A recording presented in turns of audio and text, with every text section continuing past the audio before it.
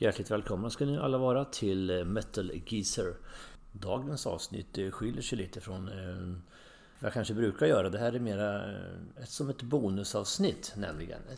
En liten specialare. Som kanske tenderar att bli lite personligt också. Men det får ni leva med. Så här är det att jag har ju pratat ganska mycket om... Jag gjorde ett poddavsnitt om mig själv. Lite om min historia, mitt liv och min bakgrund. Lite så. Jag har ofta vävt in... Jag har åkt på konserter tillsammans med mina barn. Och lite grann hur jag har det numera när jag delar mitt liv med en sambo som har samma intresse som jag. Och samma fäbless för den hårda rocken. Det som har slagit mig och som jag faktiskt även fått lite inspel för då, är ju att jag har fler familjemedlemmar som delar mitt intresse för den hårda rocken. Och jag tänkte prata om en av dessa filurer idag, nämligen min svärson Oscar då. Så det här kommer att bli lite personligt inriktat, litet bonusavsnitt. Varför gör jag då det här? Jo, därför att jag tycker om att kanske visa mig uppskattning då för de personer som faktiskt följer mig och försöka sprida min podd till andra människor då. Så det är lite grann det också. Sen tycker jag att det är lite roligt också. Vi har lite gemensamma konsertminnen och sånt som jag tänkte prata om. I alla fall, fokus ska förstås bli på hårdrocken då. Och vi kör väl igång då med några sköna konsertminnen vi har tillsammans. Vi har ju sett en hel del konserter ihop. Det som kännetecknar tyvärr Oscars lilla konsert-CV är ju att han har haft en väldig otur i flera av konserterna vi varit på. Vi ska ta några exempel. Jag såg Queen på Sweden Rock Festival 2016. En fantastiskt bra konsert. Jag åkte dit tillsammans med min dotter. Jag hade ju inga större förväntningar. Jag har pratat om det här flera gånger förut i podden, så jag ska inte bli långrandig. Jag hade inga förväntningar. Jag hade sett dem med Freddie 82 och jag ville inte se dem med Adam Lambert 2016. Min dotter tjatade, vi åkte dit. Och det var tur att hon gjorde det, för att hon fick se Queen i den tappning som hon har möjlighet att se dem idag och var väldigt, väldigt lycklig över att få se sitt favoritband. Jag fick mina förväntningar överträffade med råge. Det var väldigt bra. Vi stod längst fram vid scenkanten. Det var bra ljud, det var en bra show. Egentligen var allt väldigt, väldigt bra. Det är ju en väldigt bra konsert. Så att när de kom till Sverige igen 2017, året därpå, alltså på nästa världsturné, så var ju saken klar. Vi skulle givetvis gå dit igen. De skulle spela på Friends Arena. Och vi åkte iväg, vi köpte biljetter och det var ju jag, min dotter Mikaela och då svärsonen Oscar. Vad hände då? Jo, Queen gör en bra spelning, absolut. Adam Lambert må hända lite väl övertänd denna gång. Men den bok i kanten av det mer marginella slaget. Däremot så är Friends Arena känd för ett uselt ljud och så även denna gång. Katastrofljud. Skitdåligt ljud helt enkelt. Och dessutom en ganska tråkig publik som jag uppfattade. Friends Arena är ingen bra konsertlokal generellt sett, så är det. För att dra lite grann sådär raljerande över en kam. Och så även i detta fall. Och så lite grann som jag såg Iron Maiden där 2013. Att bandet i sig gör vad de ska. Men de kämpar ju emot förutsättningar som gör att det blir ett Mission Impossible. Så att min stackars svärson här då får åka därifrån med... Han var väl i och för sig hyfsat nöjd. Men det var ju inte närheten av den konserten vi hade håsat upp som var på Sweden Rock året innan. Så där hade han ju en jäkla otur som fick se Queen inte alls lika bra som vi har sett dem då. Och den här trenden har ju fortsatt ett par konserter till. Vi kan ta exemplet med Kiss som också jag har sett ett antal gånger. Jag såg dem även det här ihop med bland annat min dotter och även min son då var med 2013 på Sweden Rock Festival också då. Och här någonstans hade Paul Stanleys röst börjat liksom ge vika då för ålderns höst så att säga. Vi såg dem 2010 på Malmöstaden och då var det formidabelt bra. Vi var nöjda allihopa. Son, dotter, jag själv. Det var väldigt bra. 2013 på Sweden Rock fortfarande bra. Men lite orosmoln då. Och nu då. Vi tar med min kära svärson Oscar på konsert på Scandinavium i Göteborg och ser Kiss. Och vi har än en gång håsat och hyllat och sagt en förbannat häftig show och det är bra låtar och...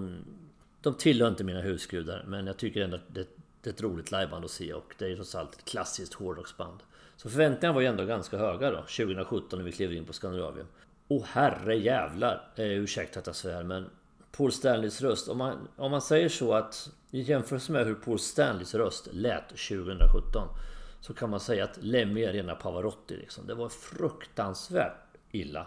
Det är ju tråkigt för Paul Stanley förstås. Alltså det är ju tragiskt liksom när man verkligen vill och försöker och det funkar inte. Det bara spricker och det låter fruktansvärt illa. Det här balanserar de ju upp då på turnéer senare, bland annat Sweden Rock 2019 då, när de kör Singback. Och det kan man tycka exakt vad man vill om. Och jag gör det också i många fall. Men hellre då i det här fallet, ja absolut, jag säger det, jag svär lite i kyrkan. Hellre då en Singback-konsert med Kiss än som det lät på Scandinavium 2017. Och det jag inte kan förstå för mitt liv är två saker.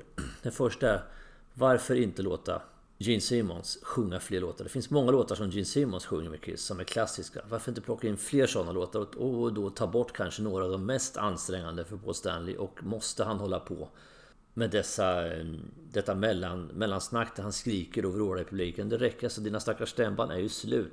Varför anstränga sig mer? Det är nästan så att jag tycker att det är rån att ta betalt av folk när det låter så illa faktiskt. Jag tycker det. Så än en gång, vi går på en konsert, jag och Mikaela, fantastiskt bra. Ta med Oscar. Om inte katastrof så i alla fall jävligt illa. Så att 2 gånger där händer det efter varann. Och vi har ett exempel till där liksom vi hade bättre flyt än stackars Oscar. Det var när Ozzy Osbourne kom till Sverige 2012. Det skulle varit Black Sabbaths reunion-turné. Men på grund av Tony Iommis cancer då så blev det istället Ozzy som åkte ut som Ozzy and Friends med Geezer Butler bland annat och Zakk Wylde och några till. Vi såg honom på Stockholms stadion, jag och min son Mattias, 25 maj. Skitbra faktiskt, med Ozzy mått mätt. Man får ju inte jämföra Ozzy som han var i sina glansdagar mot varandra nu. Men för att vara en Ozzy-konsert så pass sent i hans karriär tyckte jag att det var väldigt bra, och det tyckte vi bägge två. Sen spelade han i Malmö några dagar senare när de bestämt 2 juni. Oscar åker dit, han bor ju på västkusten då, till skillnad mot mig som bor i Norrköping, så han hade närmare till Malmö då, de åkte ner dit och enligt honom själv så var ju katastrofen ett faktum igen då. Den konserten var ju jag lämnade väldigt mycket över att önska, så kan jag konstatera. Jag var själv inte där så jag ska inte sitta här och recensera den, men jag förstod på honom att det var en riktig katastrof. Så att den stackars gossen har haft lite otur när han gått på konserter. Men skam den som ger sig, för vi har lyckade konsertminnen också, vi två. Vi var och såg Foo Fighters 2018 på Ullevi, vilket var en formidabel konsert. Jag har ju sagt förut att jag är absolut ingen grunge-fantast. Tvärtom vill jag påstå. Men jag räknar inte Foo Fighters som någon form av grunge-band. Det är mer ett klassiskt rock'n'roll-band med hårdrocksinslag, om man ska uttrycka det så. Och dessutom ett förbannat underhållande liveband. Så 5 juni 2018 var det en väldigt lyckad konsert. Det här var ju Foo Fighters när de återvände till Ullevi efter debaclet, kan vi uttrycka det, när Foo Fighters var där förra gången och Dave Grohl ramlade ner från scenkanten och bröt benet. Det här är ju en ganska känd historia i rockkretsar. De lappade ihop honom bakom scenen och sen utförde han ju resterande av konserten med fixerat ben sittande på en stol. Och en läkare satt då och höll hans ben under hela konserten. Det här är en lång historia som jag inte ska gå in på så mycket djupare på, men jag kan säga i alla fall det roliga, bland annat den roliga saken med den här konserten vi var på, det var att konserten inleddes med att det springer in en snubbe på scen som ser ut som Dave Grohl och springer rakt fram och ramlar av över scenkanten igen då. För att liksom, så hade jag tänkt, men vad fan hände där nu liksom? Ramlade av scen en gång till innan det faktiskt visade sig att det var inte han, utan han kom in lite senare. Än en gång så är jag inte den världens bästa historieberättare, så att var ni med så förstår ni liksom hur lyckat det faktiskt blev. Så det var en bra konsert vi var på. Lite revansch. Och likadant så var vi på Metallica 2019 då, på Ullevi. Och det var faktiskt en konsert jag fick i present av min dotter och Oscar då. Fantastiskt snällt och väldigt uppskattat förstås. Och som extra grädde på moset och lök på laxen och bonus och icing on the cake och you name it, så var ju Ghost förband, så det blev 2 flugor i en smäll. Fantastiskt bra, jättebra konsert. Så visst har vi lyckats också ibland, det ska man inte säga annat. Det har vi ju faktiskt gjort. Och varför sitter jag här och rabblar alla konserter vi var det på, lyckade eller misslyckade? Det är ju för att jag vill en gång liksom påvisa det här häftiga liksom, att jag tycker ändå att jag uppfattar det så, rätta mig om jag har fel, men alltså avstånd till vår generation och våra föräldrar, min generation och mina föräldrars generation är större än vad avståndet är från min generation ner till mina barns. Jag vill bestämt hävda att det är så. Eftersom man kan uppleva så här mycket fantastiska saker tillsammans då med sina barn, och i det här fallet även mina barns livskamrater. Det är jätteroligt, jättehäftigt. Så att det är kul. Och sista konserten är förstås inte sedd. Nu vet man inte när nästa konsert inträffar då, men vi har ju biljetter både till Iron Maidens Legacy of the Beast turné på Ullevi, när nu den blir av, och likaså Ozzys turné världsturné som skulle kommit har skjutits upp 2 gånger nu och är nu sagt att komma 2022, hans farewell tour, No More Tours 2. Yes. 2022 är det sagt om Korn lever då. Det återstår ju förstås att se. Så visst har vi en hel del att se fram emot framöver också. Och med det sagt ska vi egentligen avsluta det här lilla bonusavsnittet med att säga att jag tycker det är förbannat kul att kunna dela det här intresset med vänner, bekanta och inte minst sin familj.